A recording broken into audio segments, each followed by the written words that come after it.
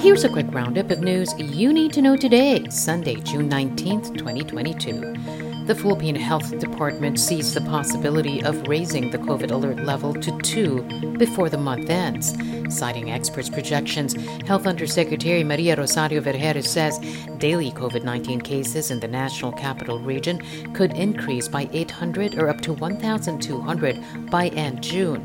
If this happens, the average daily attack rate could reach moderate risk. Vergeres also notes there's also a slight increase in COVID hospitalizations in the National Capital Region, while Calabarzon and Caraga are also seeing an uptick. The Philippine General Hospital, one of the country's COVID referral hospitals, says they're not seeing any uptick in hospitalizations despite the rising COVID-19 cases. PGH spokesperson Dr. Jonas Del Rosario, however, appeals to the public to continue using face masks and calls on the government to keep the face mask mandate until the end of the year. With COVID-19 cases rising in the country, the Health Technology Assessment Council has recommended booster shots for children aged 12 to 17. Health Undersecretary Mirna Cabotaje says they expect to release the guidelines for that by Monday.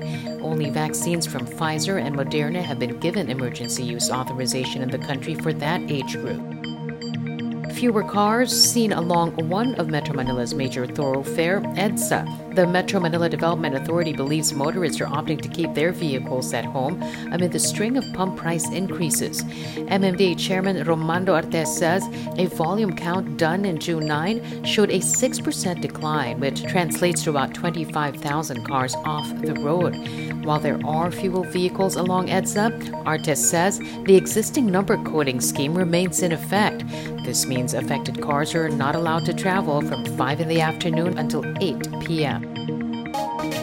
And that's your latest news alert. For more stories, go to news.abs-cbn.com and I want TFC.tv.